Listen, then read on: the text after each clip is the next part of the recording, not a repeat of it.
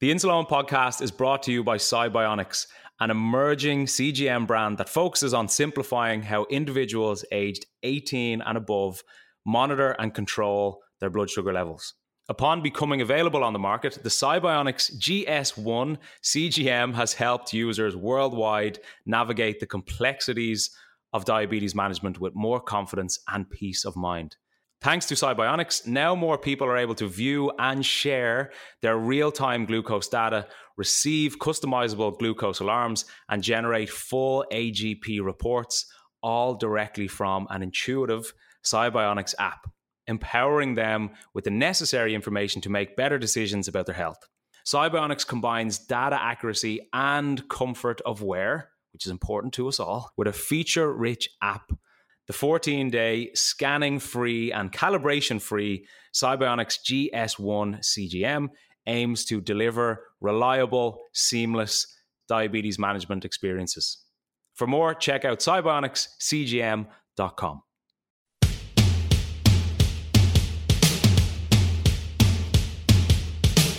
This is the Insuleoin podcast, where I, Owen Costello, try to redefine diabetes. In this week's episode, people always recommend that you need to be happy and live in the moment and make the most of this, that and the other. And I think for me, having this condition, you really have to do that, because 10 years I might lose my fingers or my toes or my feet, or I might go blind. But before we get into that, everything you hear on the Insuleoin podcast is from my own personal experience. And if you have any worries or issues regarding your diabetes, please contact a medical professional. Now, let's get stuck into this episode. How are we doing? Hope you're well. Good to see you, even though I'm not seeing you, but good to have you on board again. Welcome back to the Insuleoin podcast with myself, Owen Costello. Hope you had a great week. Had a good one myself. Blood sugars level. Didn't have anything too crazy. Well, a couple of lows, but I won't go into detail about that. So, last week, just coming to the end of the episode, I made a bold statement. And that statement was that if I was ever given the opportunity to take back the fact that I was diagnosed with diabetes, I wouldn't take it. Now, you're probably thinking, why in God's name would you not take the opportunity to go back and never be diagnosed at all? So after I made that statement, I then continued to briefly state that having the ability to turn a negative into a positive is going to be a huge advantage to you in your life, and particularly if you're diabetic. So today I was hoping to maybe outline some of the reasons as to why and how I turned a so-called negative into a positive. And once again, I'm lucky enough to be sitting across the desk here from my dear friend Graham. It's good to be back, Owen. Thanks for asking me. You're talking about turning a negative into a positive. I want to know, though, with your health, do you have a different outlook on your health than, say, somebody who doesn't have the condition? Do you appreciate it more? 100%. So what's the saying that people always use? It's you only really appreciate something until it's gone or until it's taken away. That's what I was saying to someone just this morning. I go, you know when you get a creak in your neck? Yeah. You don't appreciate not having a creak in your neck when it's gone. It is the sorest thing ever that you can't move your neck. And then you think, God, when this pain goes away, I'm going to appreciate the hell out of my neck. I'm going to be turning my neck left and right. And then you soon forget about you ever had a creak. Same with mine. Well, not my neck, but I was playing football last night, and basically, without going into too much detail, I had blisters on my feet from playing, and I couldn't walk. And I felt a bit better today, and I really appreciated being able to walk. It's always good to be able to walk. Absolutely. So how does that relate to diabetes? So it relates to my life with diabetes because there's a sense of uncertainty when you live with diabetes. You don't necessarily know what the next day will hold. You don't even know what the next 5 minutes has in store for you. Since being diagnosed, I think I've lived more in the moment, I feel, because like when you go to bed, you know you're 100% going to wake up the next morning. Yeah, well, there's nothing seriously wrong with me that I know of anyway. So the chances of anything happening to me are very, very slim. But for you, it's probably a little bit different. I could go to bed and, now, let's hope it never does happen, but it has happened to people where they go to bed and their blood sugar plummets and they don't wake up in time, and they go into a diabetic coma or a seizure and they don't wake up at all. So I think because of that, it's always ingrained in my mind that there is this level of genuine uncertainty always around my life. And people always say, and like people always recommend that you need to be happy and live in the moment and make the most of this, that and the other. And I think for me, having this condition, you really have to do that, because 10 years I might lose my fingers or my toes or my feet, or I might go blind, depending on my own management of the condition. So with all that potentially in store for me, I have to live in the moment and I have to be happy and make the most of my time. I know for a fact that you are hell-bent on not working in a job that you're not happy with. You don't want to work a 9-to-5 job just to make money. You want to work with something that you're passionate about. And do you think that stems from having the condition? I know you want to work in relation to your diabetes, but the fact that you don't want to be unhappy in your job, like if a lot of people are that we know. Yeah, I think it's easy to get a consistent and steady, reliable job. But for me, I don't want to do that. I never really wanted to do that. And I'm the one that makes that happen. And it's my responsibility. So there's no better time than right now to do these things for me and for another diabetic, because you don't know what 5 years or 10 years is gonna hold. So it's definitely altered your outlook on life for the positive, because you're doing things in the now that you could be a person who wouldn't have the risk of, say, going blind or losing their fingers in the future could put it off. You're just doing it now and living probably a better life than you would have if you didn't have the condition. Definitely. I want to talk about as well the connections you've made because you're diabetic. I follow you on Instagram and you have an incredible ability. I follow a lot of people on Instagram and people comment under people's posts all the time. But I've never seen anybody like you to actually get back to every single person who comments, especially when it's in relation to diabetes. You've now this online community that wasn't there 6 or 7 years ago in your life. So I remember the weekend that I've already previously spoken of. The weekend when I was diagnosed, I remember lying in the bed and it's so isolating and you feel so lonely, and it's almost like you are the only person in the world. And you're thinking to yourself, is there anybody else out there like me? Is anybody experiencing the things I'm experiencing right now? I have to inject myself 5, 6, 7, 8, 9, 10 times a day now for the rest of my life. What is going on? So basically, I left that hospital and I dealt with the condition and I overcame it, as you say. A few years after it, I basically set up an Instagram page to try and promote healthy living with diabetes. Now, I didn't really have any other reasoning behind it but to do that.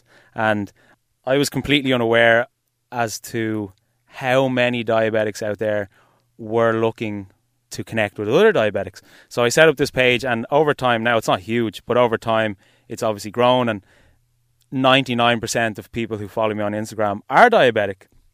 And I speak to hundreds of people almost every day. And because of that, I feel less isolated. I feel as if I'm part of something, even if I've never physically met these people. And when people send me messages about they've just been diagnosed and they don't know what to do, their life's all over the place, their head's on a different planet. I've had people come to me for advice, and having somebody come to me for advice means so much to me, because I know exactly what they were feeling. I know exactly what they are feeling, because I went through the same thing they did almost step by step. And having the sort of community that I have on Instagram, it puts meaning to every day. Every day I wake up, I have a meaning. Even if I don't necessarily have any work to do, just connecting with these people online is hugely fulfilling. What do you think that the 19-year-old Owen that was lying in that hospital bed feeling like he was the only diabetic in the world, what do you think he would think of today's Owen who was out helping hundreds of diabetics online every day? I think he'd be very proud, if I say so myself. to go from somebody who's lying in a bed almost helpless for the first few days to now being somebody who has hundreds of people going through the same situation come to me for advice or reassurance that everything's going to be okay. Yeah, I think I'd be very proud of what I'm doing right now. I don't think you're giving yourself enough credit, because wasn't there a certain award ceremony recently, maybe a few months ago in LA? There was indeed. Tell me about that, please. So it was the inaugural Diabetes Awards in Hollywood and LA, and I was crowned the Diabetes Male Fitness Influencer of the Year. That's incredible when you think about it. When you think about that 90-year-old kid to now, you're winning awards because of your help to other diabetics, and also your washboard abs as well probably helped you get into that moment as well. But that must be incredible, thinking that those people who connected with you went out and voted for you as well. It must give you an enormous sense of fulfillment. Yeah, I remember we had to, at the awards, we had to give a brief speech. And, well, firstly I said I'd like to thank my parents for giving me diabetes. And one of the other points that I said was, if somebody was to say to me when I was lying in the bed just after being diagnosed that I would eventually be standing on a stage accepting an award for anything related to diabetes, I would have told you were mad. So I think from going from a really, really negative situation in my life where it was inevitably completely going to change almost every aspect of my life, to now taking it all on board, rolling with the whole thing and turning it into a positive aspect of my life, where I'm so involved within diabetes that I probably wouldn't really know what else I would be doing, because I'm so invested in it now, and I'm so passionate about diabetes. I wouldn't even be speaking to you here right now. And I think even in 5, 10, 15 years, if I'm not doing podcasts or I'm not doing personal training for diabetics, I'll still be involved within diabetes, because it's probably not going anywhere for the next few years. So I'm with it for life, and I love being involved in this sort of community. It means a lot to me. It's not really a thing in Ireland where we are now in Dublin, but I remember you telling me when you were in New York you used to have meetups and you used to meet up with other diabetics. What was the atmosphere around those meetups? Were everyone kind of excited to see each other, to mingle, to exchange stories?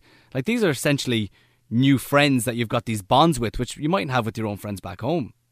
Yeah, it's interesting. It's when you meet another diabetic, you instantly have this connection, and you automatically understand everything they've been through and how tough it can be to deal with. So you're just instantly friends.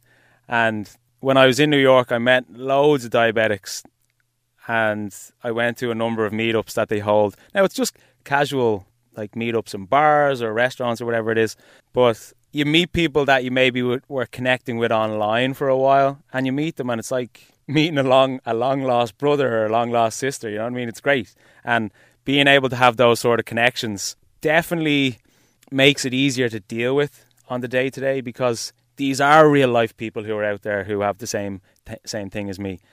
And the friends that I've made through diabetes wouldn't even be my friends if I wasn't diagnosed. So that's another positive outlook on it. You're very well versed in diabetes. You must have done an awful lot of research. Were you intelligent as a kid? Has that helped you out in becoming an adult with the condition? Yeah, I've always been intelligent, let's say, but in school I had no interest. I didn't enjoy school. I loved the social aspect of school and I loved the sport part, but when it came to learning and being in class and doing the various subjects, just wasn't into it. I didn't enjoy it. But I think since being diagnosed, it's kind of lit this fire in my belly to really get down to it and learn. And since being diagnosed, I've become an expert on diabetes. And it was my responsibility to learn about it because my health was my responsibility. Even when I was in college, learning about diabetes was kind of like my guilty pleasure. I was reading about it. I was watching videos about it. I was looking up articles about it all the time. And there'd be times where I'd be pretending to study or pretending to be doing work or a project or something, and I'd actually just be learning about diabetes because I was obsessed with it. See, the thing is, though, you weren't doing something that people would think was boring. You weren't studying history or business. You were doing something really interesting in college. Yeah, I did animation in college. There'll be people out there thinking, God, doing projects in animation would be so cool and creating this world. But you put that to the side and says, no, I actually feel a little bit guilty about learning about my pancreas. Yeah, I was just obsessed with it.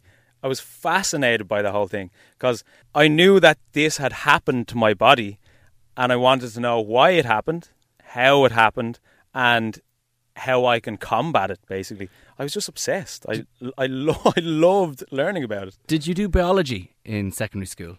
Or high school, if you're listening in America? Yeah, I did. And did you have any interest in biology? I had a great biology teacher, which made it more interesting. I was interested, but not to the extent where I was looking forward to going home and studying. Yeah. Whereas now I am. I love researching about diabetes. I love learning more about it anytime I can.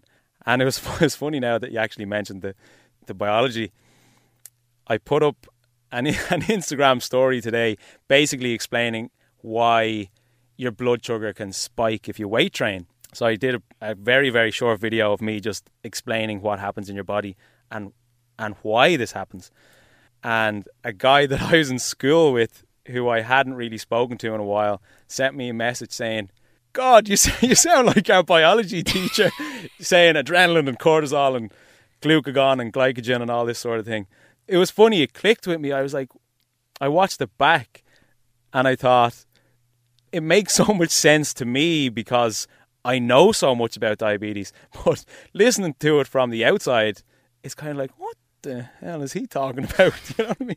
It's great for you because, or not for you, for people following you, because it's almost like they have their own personal diabetic doctor at hand on your Instagram. They can ask you questions for free. They don't have to pay for it. And you have basically a lot of the knowledge, if not more the knowledge than some of them have. Yeah, I get a lot of questions about how to do things and why I should do this or should I do this instead. And now, I am not a doctor, so making suggestions about certain medications and stuff I don't do. But suggestions in terms of lifestyle and foods that are going to benefit you and types of exercise that will have a good impact on your diabetes. Yeah, people ask me a lot. You have, well, you're in a good position where you have your own online business and you do your fitness and you're able to dedicate a lot of your life to diabetes and you're able to put such a positive spin on it. Would you have any advice for somebody who, say, can't dedicate as much of their life to diabetes, but they want to turn a negative into a positive? Any advice for somebody like that who has to work a 9-to-5 job, they've got kids at home and they can't dedicate as much of their time like you are? Yeah, look, I fully understand that not every diabetic out there is as into their fitness as I am and is as involved within diabetes as I am. I know we live with it the same amount of time, but I think for anybody out there who sees diabetes as solely just a negative aspect of their life, I think a great stepping stone towards eventually having it transform into a positive would be to reach out to a diabetic. I'm sure there are plenty of diabetes organisations wherever somebody may be living. Diabetes Australia, Diabetes Sweden, Diabetes France. Try and research into these organisations, if they even exist. Reach out to them and see if there are any local meetups or events that you could be involved in. If there aren't, you maybe could be the one to potentially set them up yourself. I feel if and when you do meet local diabetics and you meet them in a coffee shop or a bar and you share stories and the struggles you've been through and the frustration you feel every day, and then when you leave, you'll have this sense of diabetic harmony that you wouldn't have felt if you were by yourself at home thinking about your diabetes. You've helped them, they've helped you. It's like a diabetic symbiotic relationship. Thank you for listening to the Insuloan podcast. Make sure to subscribe so each episode goes directly to your phone. And don't forget to follow me on Instagram @Insuloan. And if you have any question you'd like answered on the podcast, you can email it to theinsuloanpodcast@gmail.com.